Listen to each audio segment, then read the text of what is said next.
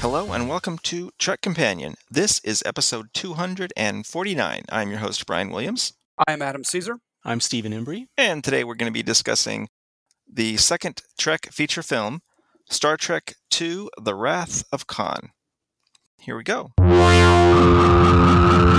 Star Trek II: The Wrath of Khan, release date June 4th, 1982, directed by Nicholas Meyer, produced by Robert Sallin, screenplay by Jack B. Sowards, story by Harve Bennett and Jack B. Sowards, music composed by James Horner.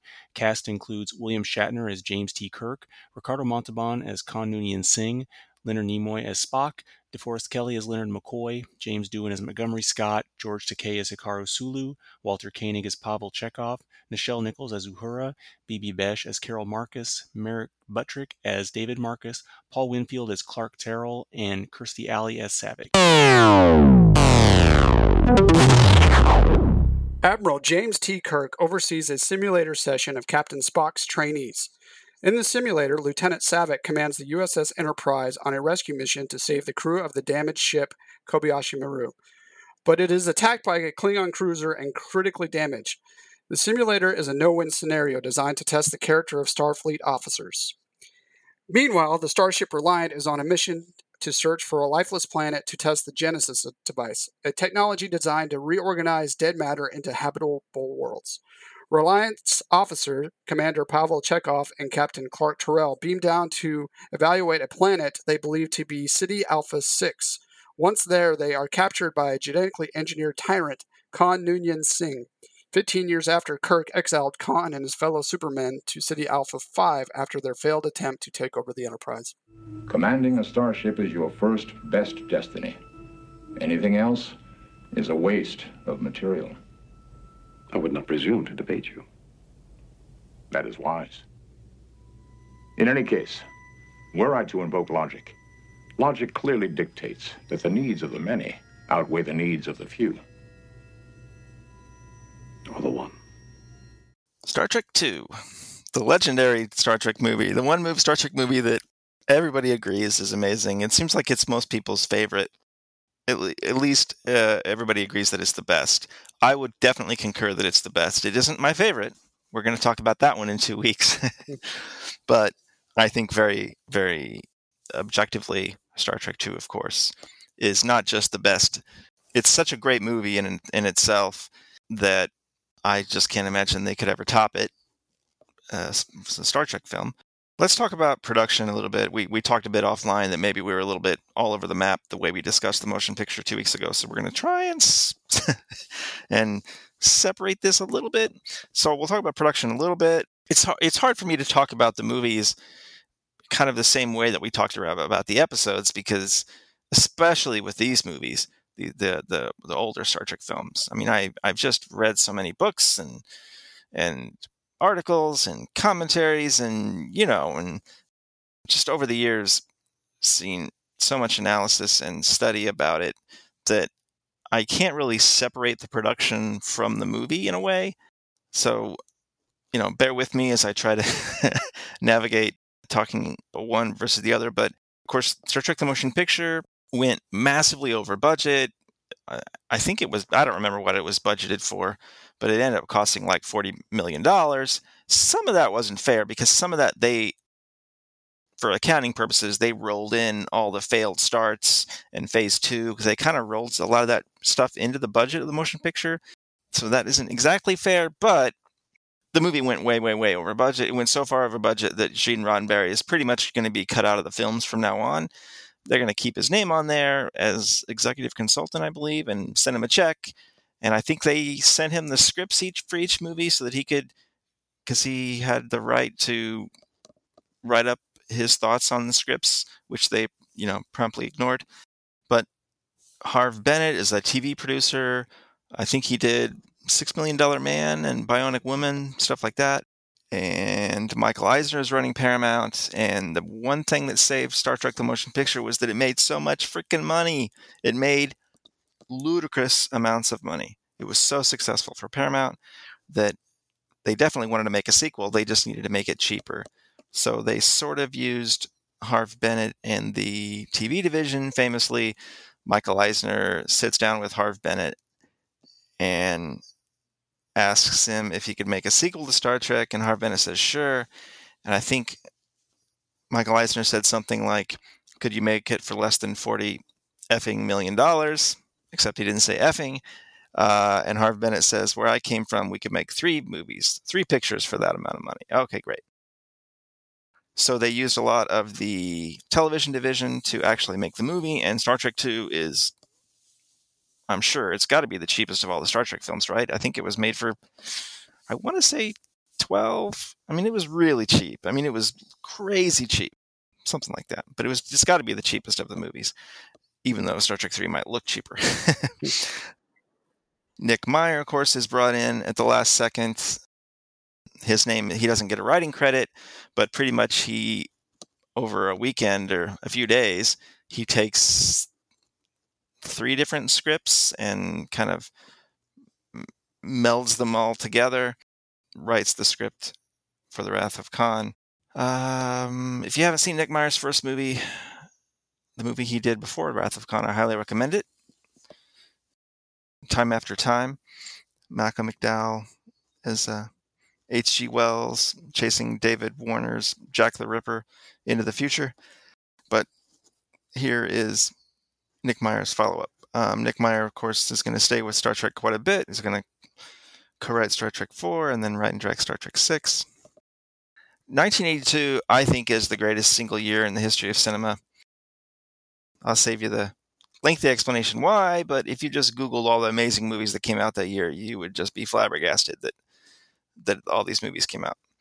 One of them, of course, was The Wrath of Khan. I don't remember. I guess I would have been like 6 years old when this came out. I do not remember it coming out on screen. I do remember the first time it was played on television. I remember like Saturday Night Movie or something, because I remember the trailer, the TV spot rather. They kept using that shot on Regular One where it's a close-up of Kirk's face and the doors open and you see his face. ABC Night at the Movies or whatever it was will return to Star Trek: The Wrath of Khan after these messages, like show that shot. And somehow I just remember that. But I definitely saw that early. I saw that even, before Star Trek 3 came out, which I vaguely recall seeing on screen. It really was Star Trek 4 was the first one I have a very clear memory of seeing it. But I'm wondering if you guys remember this movie coming out? I actually do remember it coming out back in the early 80s, or even in the 80s. I mean, movies would stay in the theaters quite a bit longer. You kind of had that chain. There'd be the really nice theater, and then it would go to the cheaper theater, and then eventually it would make its way to the dollar theater. So my parents, we used to always go to the dollar movies back then. So I remember movies could stay in the theater for close to a year. Going through all the different types of chains. Obviously early 80s wasn't home video was just getting underway, HBO and stuff like that. And usually you'd have to wait like a year or two before they'd start showing them on network television like ABC or something like that. But I do remember seeing it in the theater, when I was a young kid, and I remember this movie. It's actually kind of, it doesn't scare me now, but I remember my initial thoughts when I was young, just the scary moments in the movie that would freak me out. The whatever, the armadillo animal, the indigenous creature, Khan is a very looming kind of guy. So yeah, I remember it kind of just being, it's kind of a, and it's kind of a dark movie, in a way, in some ways, because of that. I remember McCoy when he's going into the station and he runs into the bloody hand. So yeah, I do remember it when it first came out. Yeah, that Regular One sequence is kind of played like a horror movie when they first arrive. Sure. Steve, do you remember this film coming out? I think I remember it coming out, but I just wasn't into it enough where I would have gone even at that age. I mean, I would have been, I guess, 8 or something. But I'm reasonably certain I did not see it in a theater, but I need to check with my parents on this stuff, I guess, going into these podcasts, see if they recall. But I think the first time I saw it was on home video in some respect, probably not long after that, and then kind of caught up certainly before 4, I probably saw that in theaters, but I don't know how many times I've seen it. Obviously it is generally regarded so well and has popped up so many times in different ways on TV or in different channels in earlier years that I probably saw it a lot more back then than the other ones. I would have just, for whatever reason, gone through them when some new format of media came out, but yeah, but I always liked it, and I agree with Adam in the respect of the things I remember, and the earliest things I remember as being a kid, I guess, were the things that were a little bit, scary. Certainly the creatures in the ears and the the all that kind of thing. I mean, I'm sure I saw this before I saw the Space Seed episode, even though it's based on that. It's an interesting point that I was thinking about it too. If there was some magical way that you could just like wave a wand and all of a sudden know how many times you've seen this movie. Right. Obviously, I'm a film lover. I work for a living in the industry because I love movies so much. And I also love Star Trek. And this is not just a great movie. It's a great Star Trek movie. So I've seen this movie a lot of times. My guess is I have seen this movie more than any other single movie in my life. I would not be surprised to learn that I've seen this movie hundreds of times. I guess there's no way to know that, but if it was like 300 times or something, I would not be surprised at all at that. I mean, I used to watch it just over and over and over. I watch it even now, like watching it today. I definitely didn't need to watch it for this conversation, but just to see if I could do it, I'm like naming what the next shot is or the next scene, and I knew every single one. And obviously I know all the lines, but there was like one line in the thing where I got a couple of words out of order. But that was it. I mean, I've seen this movie a lot. I remember one time a few years ago when I watched it, just purposely watching, and it's the only time I've ever done this with any movie because I've seen this movie so many times. I just decided to not watch whoever's talking in every scene. Like I just watched it one time, just looking in the background the whole time or something. So I've watched this movie a lot, and it's kind of weird because now I'm to the point where it's like it's almost weird to watch it because it's like some great piece of music that you've just listened to so many times that you don't really need to ever actually listen to it again because anytime you can cue it up in your head, Sure. So it's almost weird I've gotten to this weird point just with this movie, and this isn't even true with Star Trek 3 or 4, which I've watched almost as much, but just with The Wrath of Khan, I've just watched it so many times that it's an odd experience to watch it. It's almost like, I mean, in the last couple of years, other than today for this conversation, the only time that I've watched it has been to play it for somebody that's never seen it before, which is, a good reason, but it's a weird experience. Yeah, Brian, I'm with you kind of on that. This is actually the first time I've watched it from start to finish in quite a while. I know you don't have cable, for our listeners. Brian can't stand cable, so he can go into that if he likes. But it's actually replayed quite a bit on cable, and the times that I catch it is like when I'm flipping through the channels, and I might watch 10, 20 minutes of it, and that's kind of like been my Khan viewing for probably at least the last decade. So I couldn't recall the last time I watched it from start to finish. But what you're talking about, I kind of had the same feeling. I'm like, I didn't even really need to watch this movie. I know, it's so ingrained into your head. You can pull up any scene or any line at any moment you want in your head, and I get what you're saying with that. Well, let's talk about then what version we all watched. So there is a director's version. I don't really call it a director's cut. I think they call it director's edition. I don't know maybe they do call it a director's cut, but it's not really. If you listen to Nick Meyer, it isn't exactly a director's cut. It's almost like it feels like they put the shots in just as an additional promo-y kind of thing or something. I personally do not like the director's cut. The few times where they add on to scenes, I find it entirely redundant. Every single one of them. Why is Khan trying to kill you or whatever? I mean, it's like we just had that conversation. I don't know. Or the extra stuff added on, and Genesis will do it for you in 6 minutes. The extra stuff in that scene, I find it redundant every single time. So I don't necessarily like the director's cut. The only thing that maybe isn't redundant is, and also they use an alternate take. I cannot and will not subscribe to your interpretation of these events. They use an alternate take for that dolly shot. so that they can extend it. And I don't like maybe I'm just so used to the other versions, but I don't like everybody's delivery on the lines that from the I don't think they're as good as their delivery for the theatrical. Most of the time you watch the director's one and you're like, well, this is better in the theatrical. That's probably why they cut it. Anyway, and then the only thing that's actually really added, that's not redundant, is the stuff with Preston, where we actually establish, where Scotty actually says that he's his sister's kid. But I hate that stuff because Preston sounds like when he's like, if the Admiral can't see how great the Enterprise is, then he sounds like a friggin' 50s TV teenager or something. It dates it in a weird way. So I don't like the director's cut. There you go.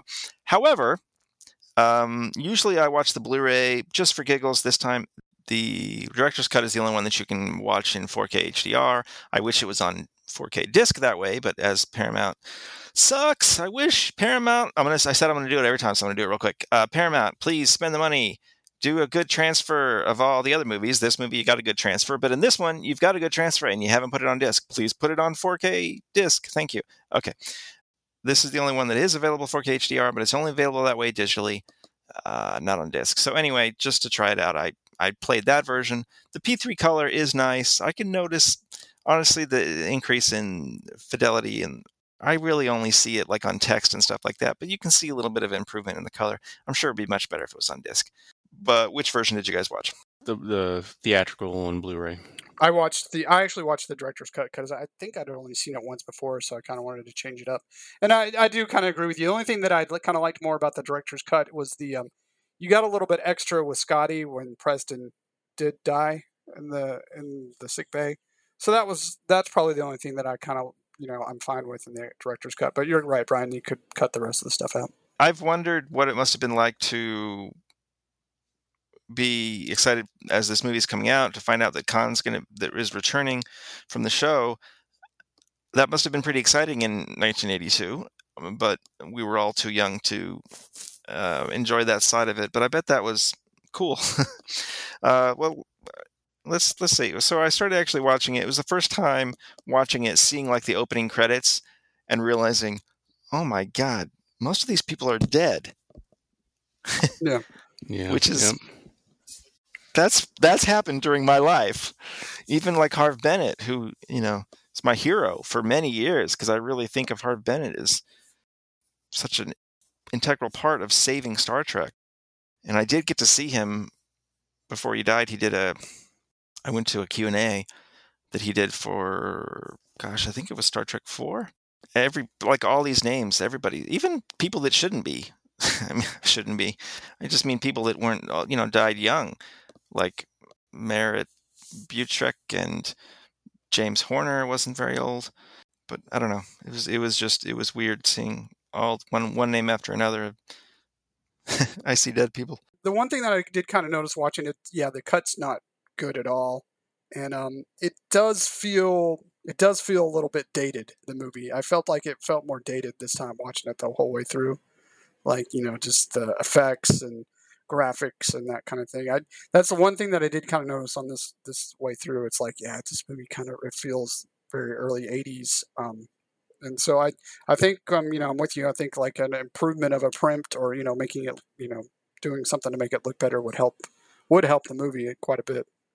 See, actually, I haven't seen this, front to back in quite some time either, I know Adam mentioned something similar, and I did think it was really. I really enjoyed it. What's funny is because I've, and this is Brian. Given the number of times you've seen it, you probably wouldn't have quite this perspective. Is the perspective of that very thing of not having seen it in a long time. I mean, you mentioned noticing for the first time that it was, all these individuals had passed who made the movie. But I think I've seen so much more, got into movies so much more since I've seen this last, and have that kind of thing that it did give me a new perspective to it. And I think that what I took most from it was just one of those. I think it's one of those things that's hard to quantify, but it's just so there's just it's just it doesn't miss a beat. All the elements are there. There's not like some grand premise, right, that it's saying something that nothing's ever said before or anything like that. But it's one of those rare examples, I think, of something that's it's so much fun and it's so entertaining.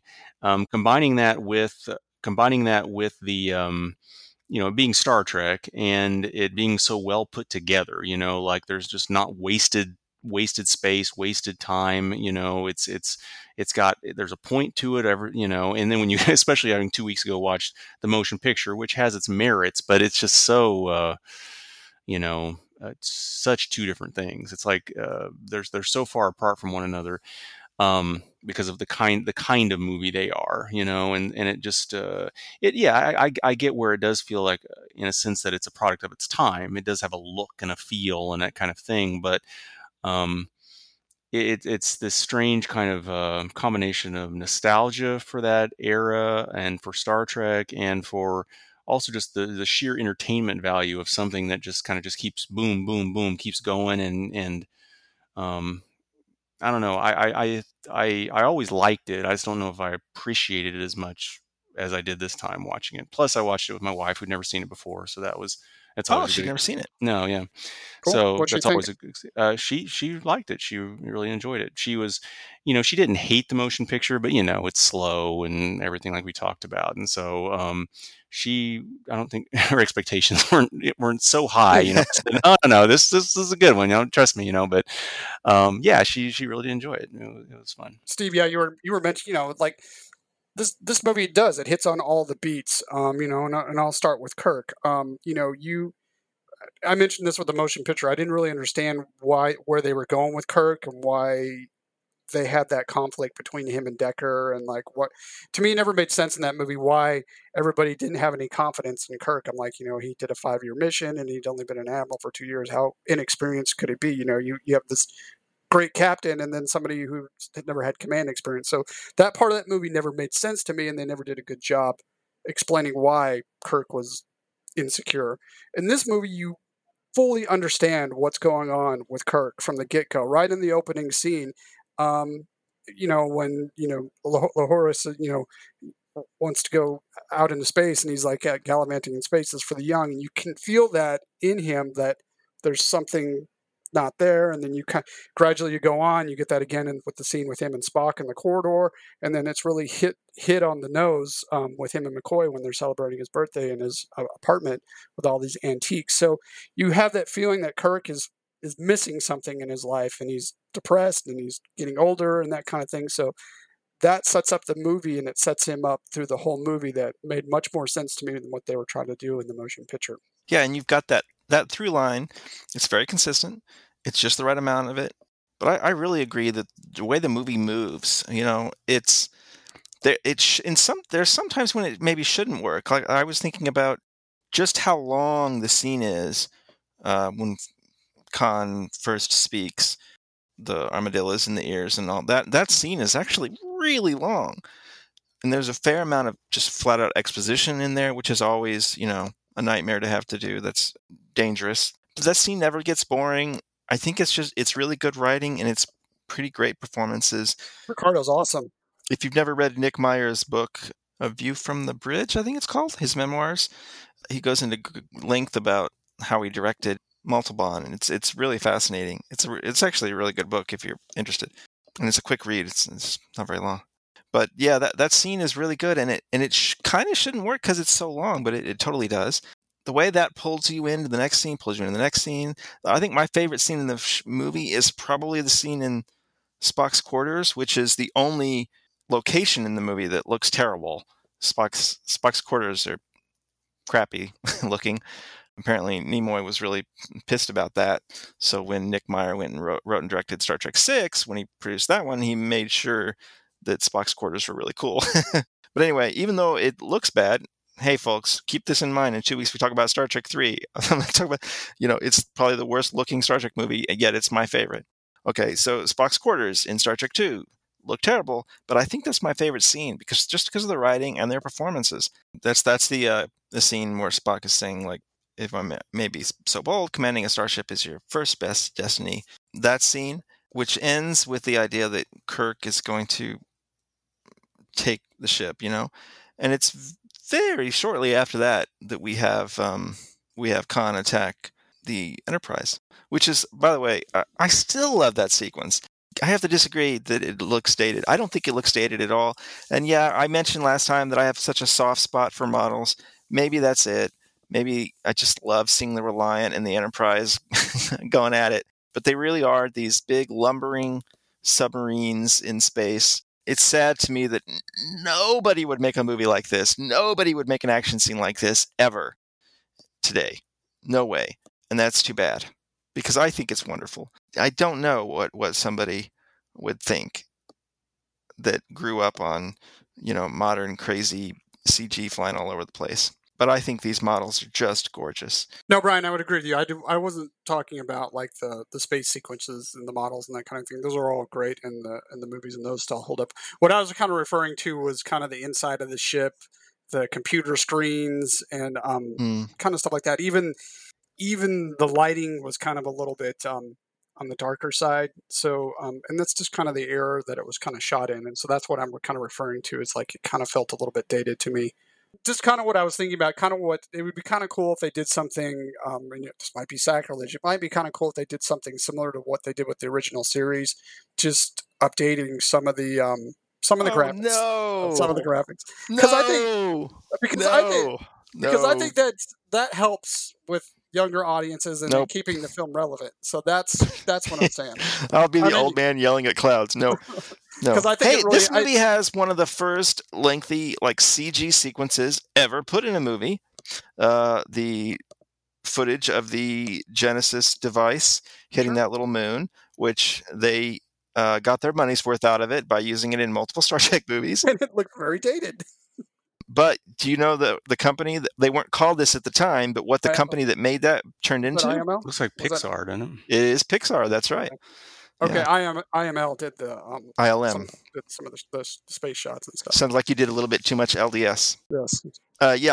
Pixar was originally this little group that was part of, that Lucas owned. That was basically part of ILM, and when he spun them off, Steve Jobs bought them and named them Pixar. But that group was the group Pixar before they were Pixar, is who made that sequence. One thing, and kind of backtracking a bit, but talking about some of those things that just kind of pervade throughout the movie, and I think this is comparing this movie, the things we like about it compared to maybe the motion picture in certain ways. You talk about Kirk as a character and how he's more likable here. Well, I think to me, it just showcases that notion that's often taken for granted, in that how much vulnerability sells. It's like, if it's done right, if you make someone who's a that kind of character, and it's, if you contrast, with these two movies, like in this one, Spock, his friend, volunteers to give up his command of the ship to him, versus what we saw in that first one, with Decker, who we don't even know, fighting for it. And then Kirk, fighting old age, but admitting to this fallibility, and admitting to the fact that he was caught with his pants down, and all these kind of stuff. To me, that gives so much to this as to why it's good, because when you have a hero that you can relate to, and then makes mistakes, and it makes such a difference. I think that's a consistent. I think that's something that's a timeless theme. That almost always is the case. To me, seeing that in a movie always is, if it's done right, is always going to beat some kind of bravado, do no wrong, ultimate leader kind of thing. And that I think that's what I enjoy so much. Yeah, it humanizes him quite a bit. And you look back at the original series, that Kirk never was too often bat down. So, I mean, that's kind of the counterpoint to this movie. You see him, and, I rewatched the documentaries, and Shatner was 50, and I think he was a little nervous about doing this as well. So, it kind of played off on screen. I want to talk briefly about James Horner's score. Amazing score. I think it's so great. Now, people argue that it sounds a hell of a lot like a couple of his other scores. Yeah, It does. Krull, it sounds a lot. There's some themes in here that are very similar to Krull, but I love Krull too. There's some stuff in here that's very similar to Aliens. I love the Alien score too. I sometimes hear Wrath of Khan and Titanic. That's so yeah, it's the Yeah. same. Yeah, but I love it. I think it's great. And Star Trek 3, he's going to reuse many of the same themes, but it doesn't bother me. We'll talk about it in a couple of weeks, but the new stuff that he does do for 3, I think is great too. So I love the score to this movie. I love it opens the opening titles and you hear his music and I just get excited because it's so great. And it's so different from the amazing score that Goldsmith gave us for motion picture. It so defines just the visual changes they made. I like the way this movie looks. It isn't as pretty as motion picture, but I enjoy it more, because it just feels more lived in and real. And as I've often talked about, one of the things that I love so much about Star Trek, maybe the thing that I love so much about Star Trek, is living in that universe. Trekker versus Trekkie, and I think this movie, way more than the motion picture, it accomplishes that.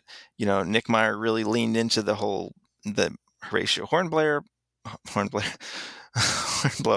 the Navy side of Star Trek, and you see that in the uniforms. You see that in people running around the ship and putting the photon torpedoes in the launching tubes and all that stuff. Some of that also gets back to what you were just talking about, Steve, humanizing people and just making all of this. This movie is so much more dramatic because you understand these people. You understand where they are and what they're doing, and you feel empathy for them. Lord knows I feel more and more empathy for Kirk's predicament as I get older, and I understand it more and more. You understand in the movie, there's definitely a human cost. I mean, we'll get to the end here shortly, I'm assuming. But, I mean, yeah, you have the scene where Scotty's nephew dies. There's a lot of there's a lot of crew people, the whole movie is set up with these are just trainees. They're just getting started. And you feel that all the way through the movie. I'm like, oh, these are just young kids. They're just out on a training mission and they're all on fire in the engine room and all the damage that the Enterprise is taking. There's a lot of loss of life, and like you said, we'll talk more about the third movie, and that kind of carries over into the third movie. So yeah, there's definitely an emotional impact on many different levels throughout this film about how much defeating Khan will cost them all. The one other actor I wanted to call out was another thing that makes this movie so good, I think, is that you have so many great guest stars and other actors besides our core. Paul Winfield is great, but I really like Bibi Besh. I think she's so good. That scene when it's just her and Shatner, why she didn't tell David about him. I wanted him in my world, in mine, she says. She's so good in that scene. I really think Bibi Besh is great. And that's another person that died young. I think she was only maybe 50 or something when she died. And that's a great part about the story. I mean, not too often in a movie do you get something new, totally new about a character, especially one that doesn't seem convoluted. I mean, it seems entirely plausible. Yeah. I mean, he had this kid, and it wasn't just because she told him to stay away. Right. There was a part of him that didn't. He wanted to be the captain out there. Right. He didn't want to settle down, but there's a part of him that's forever going to regret that decision. And it'd be completely plausible if every movie we find out he had a kid with a different woman during the original series. Totally plausible, as Brian said earlier. Is there anything else, just narratively? Well, I guess it sounds like we want to discuss Spock's death. Spoiler: Spock dies twice in the movie, actually. That was an interesting thing too. It's not like today, where you got the internet and crazy rumors, and people would have found out very quickly. But there were rumors that Spock was going to die. There were rumors that Nimoy didn't want to do the role anymore. I don't know how conscious of it was, but showing him, quote unquote, dying during that Kobayashi Maru sequence at the beginning, it disarmed a lot of the audience who had heard this rumor. Like, oh, it wasn't true. He's just dying here, So it really helps sell later in the movie when Spock really does die. Now, as I said, I've seen this movie many, many times. I know it backwards and forwards, up and down, every second. I still don't know that I've ever watched it and not teared up when he dies. I can't seem to. I've tried to not to do that. It's just so good and so effective, and I love these characters so much. And his performance and Shatner's performance and their friendship is so genuine in that moment. Every single time I've ever watched it, I tear up. Well, it's interesting. I was watching the documentary last night, and it said everybody on the crew was teared up after the scene. They said only Nick Myers was the one going, "Hey, what's everybody crying for?" So that's Right. that was what's interesting. That's how you know it's so good and it's so lasting to this day. That emotional connection between those two Well, guys. even Nimoy had second thoughts at the last second. That's why they added the remember bit. That wasn't in the script. That was made up on the day. Good thing. Yeah. So the Nimoy story, so they had to talk him into doing this movie because they were going to give him a death scene. And I guess what I got from Nimoy was like he didn't think it was going to be I guess he kind of thought it was going to be another motion picture where it wasn't going to be a very good film. And he's like, okay, Spock will get killed off, and that'll be it, and Star Trek will be done. And that's kind of what seemed to be his attitude going into it. And once he got into the film and working with everybody and seeing how great the story was and how everything was so tight and put together, that's when he kind of started having second thoughts about leaving the franchise. And of course, they would add the sequence that shows Spock's burial tube, soft landed on the Genesis planet. And the epilogue, right? Again, Yeah, but Nick Meyer had nothing to do with that. He said, no, I won't shoot it, and you can't put it in the movie. And it was shot and cut in against his wishes, which is why he had nothing to do with Star Trek 3. He thought it took all the power away from killing Spock to bring him back. And there's certainly something to that.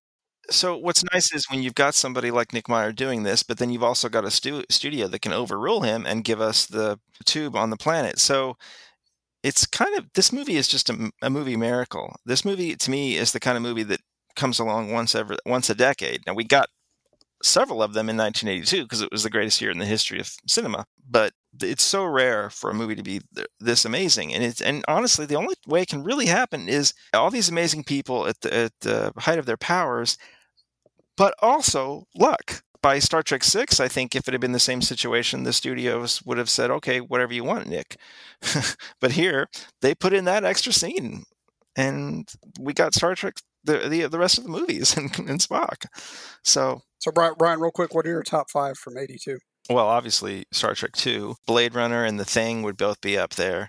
Probably E.T., definitely Tron. It's a very long list, but we should have that conversation another time. That's a whole nother podcast. We're just going to Yes. do a 1982 podcast. Yeah, we could. We totally could. I think it's interesting in terms of, you mentioned Spock. I mean, what always strikes me is that as time goes on, I get more and more convinced that like the Star Trek franchise is kind of about Spock. You know what I mean? And because I think his character is so great. And like you said, it's so fortuitous that everything fell into place to, first off, it's fascinating that I agree. I tear up, and this time I think I was more emotional about that than I ever have been watching this movie because it's been so long, and it's like very well what's going to happen. I mean, this is so far from the end of that character that there's more to come than there has already been almost. But it still was that powerful. But it's so interesting that I think it's a testament to the character and his portrayal of the character that you can't get enough almost. It's also, I think, the nature of that character being such that it's kind of all of us. It's always that war between two halves, and that's so compelling that just keeps coming back and coming back and coming back, and then make a new series with the character again. And we saw the beginning and we saw the end of this character. He's the only character that it really crosses between two different universes, and I know that's kind of a sideline here to everything we're saying, but that did cross my mind watching this too. Well, when I say Star Trek 2 saved the franchise, I don't just mean it was a good movie that it made people want to actually watch Star Trek. I don't just mean because it made money. They made it cheaply and it made money. Studios love that. Let's greenlight a sequel. Made people love these characters in the way that they loved them in the original show, but didn't get out of them from the motion picture. Yeah. And definitely Nimoy and Spock is such a big part of that. This movie gave them a story through line which they're really going to keep for. I mean, even in Star Trek 6, I've been dead before. I mean, this is never. This saves it in such a way, and then you've got 2 more movies immediately every 2 years. You get Star Trek 3, you get Star Trek 4, and then they greenlight another series, Next Gen. Well, Star Trek 4 comes out in 86, Next Gen premieres in 87, so that's their franchise now. Star Trek 2 made it a franchise to me, not Star Trek motion picture. And it's interesting how and how they did it. They went kind of back to their roots. Of what the series was. We're talking about Spock, and he's obviously a key cornerstone to this franchise. But it's that 3-person bond. Spock, McCoy, Kirk, and that's kind of what they went back to. And then you have such an incredible villain. Is Khan the best villain of Star Trek? Yes. You could even make an argument he's the best villain of all times. I sometimes like to think that. And Ricardo Montalban is awesome in this, and it's amazing to me. He only worked 10 days on the film, and he kind of did it by himself because there was a script girl reading Kirk's lines back to him on the thing, and that makes his performance even more amazing to me. So all these things that lead to the sacrifice that Spock makes is what. Yeah, it goes to everything what you're saying, Brian. It saved this franchise. It saved everything and made everything possible to this point, even. All right. I think that one of the many reasons this movie is great is that we're going to have nice and lengthy answers for what is it about. So, what is it about? They're trying to talk about like age and usefulness and can you still kind of make a difference? And that's what they're trying to do with Kirk mostly throughout this film. It doesn't really show through too much in the other characters, but like I mentioned before, you have Kirk, he's melancholy, he's sitting behind a desk, he's not doing what he was meant to do. And that's kind of what they're showing, that, that's what they're trying to show throughout the film, that just because you're older doesn't mean you're not as useful or as experienced. That's one kind of theme that they're trying to go through the film. I also kind of think there's a family notion to the film too, and that kind of goes back to with Kirk too. Him being reconnected with his his son, and and really being reconnected with his family on the Enterprise with Spock and McCoy and everybody else. And so and I think that's what they were really trying to do with this film and they were successful at it, because obviously we have many films and series after it that they wanted to bring that reconnection back to family and what's kind of important. And that makes kind of sense. I don't know if I'm explaining that very well. I'll let Steve take over.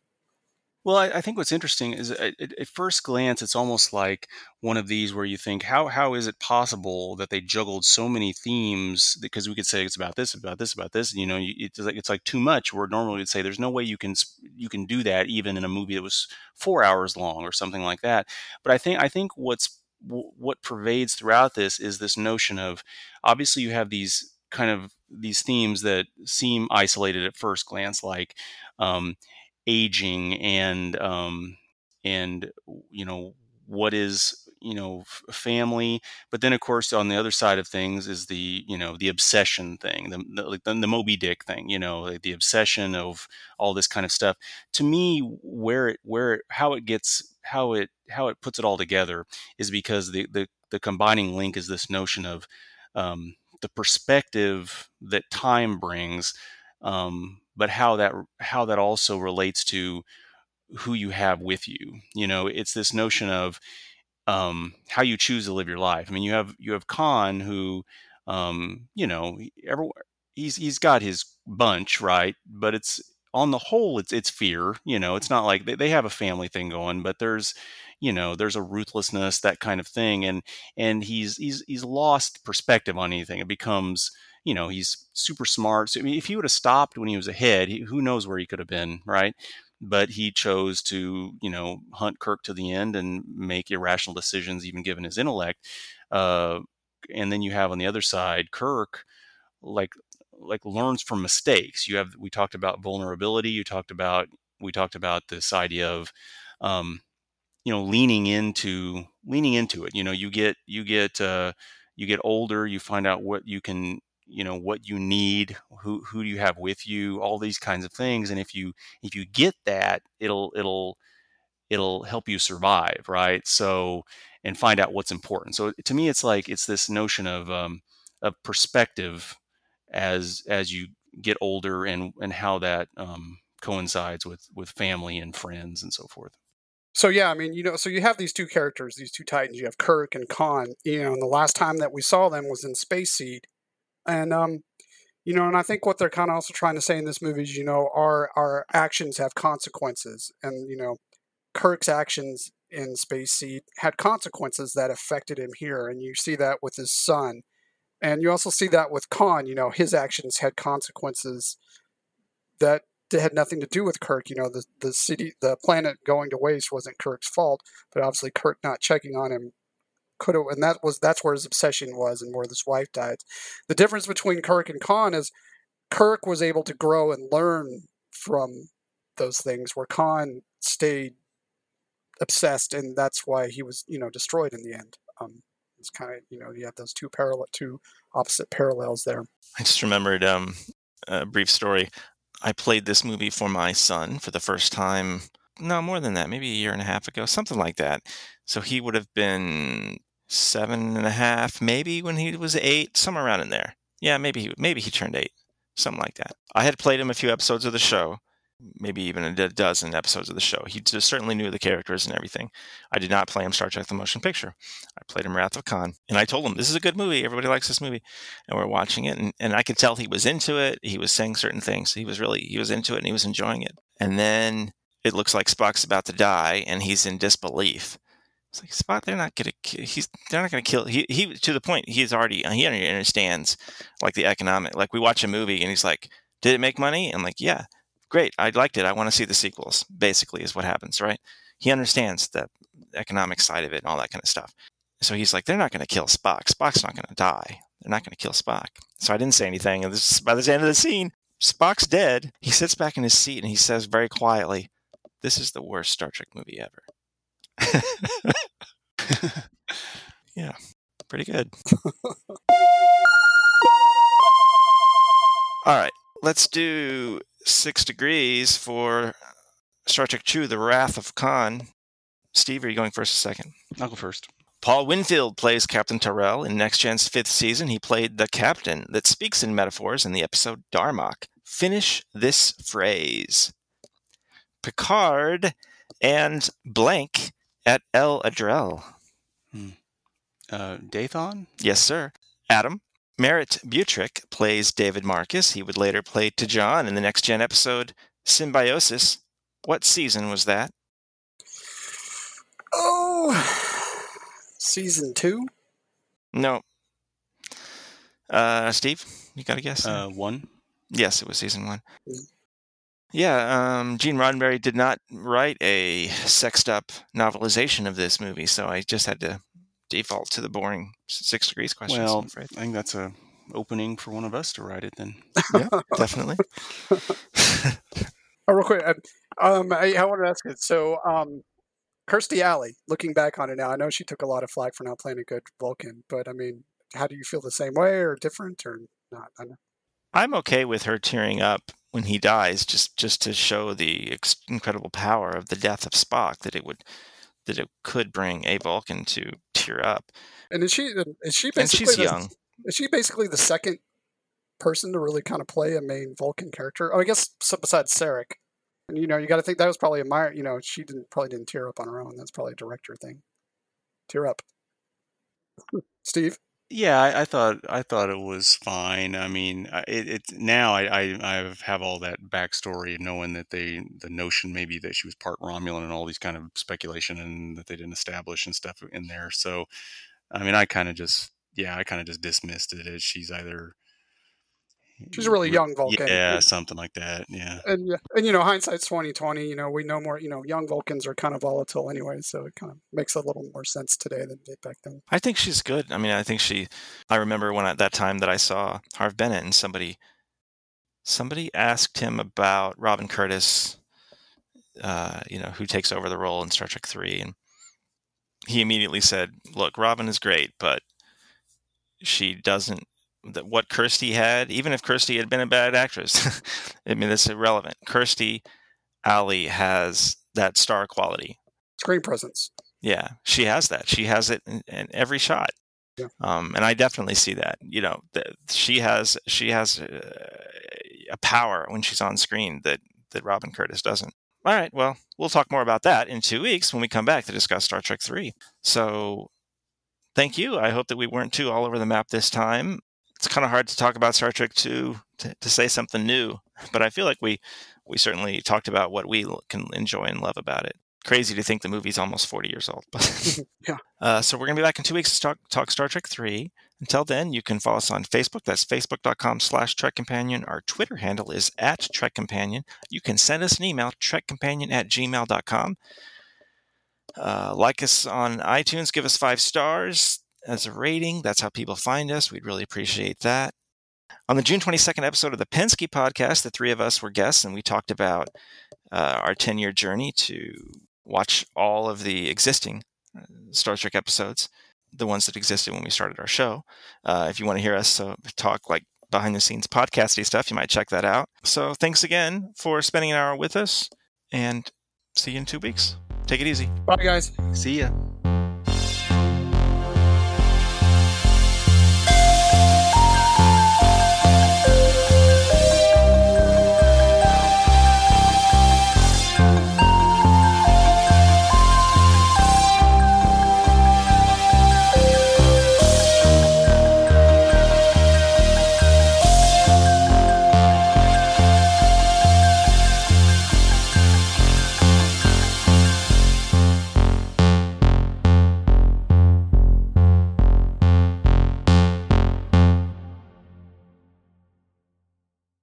Stefan and Pastor.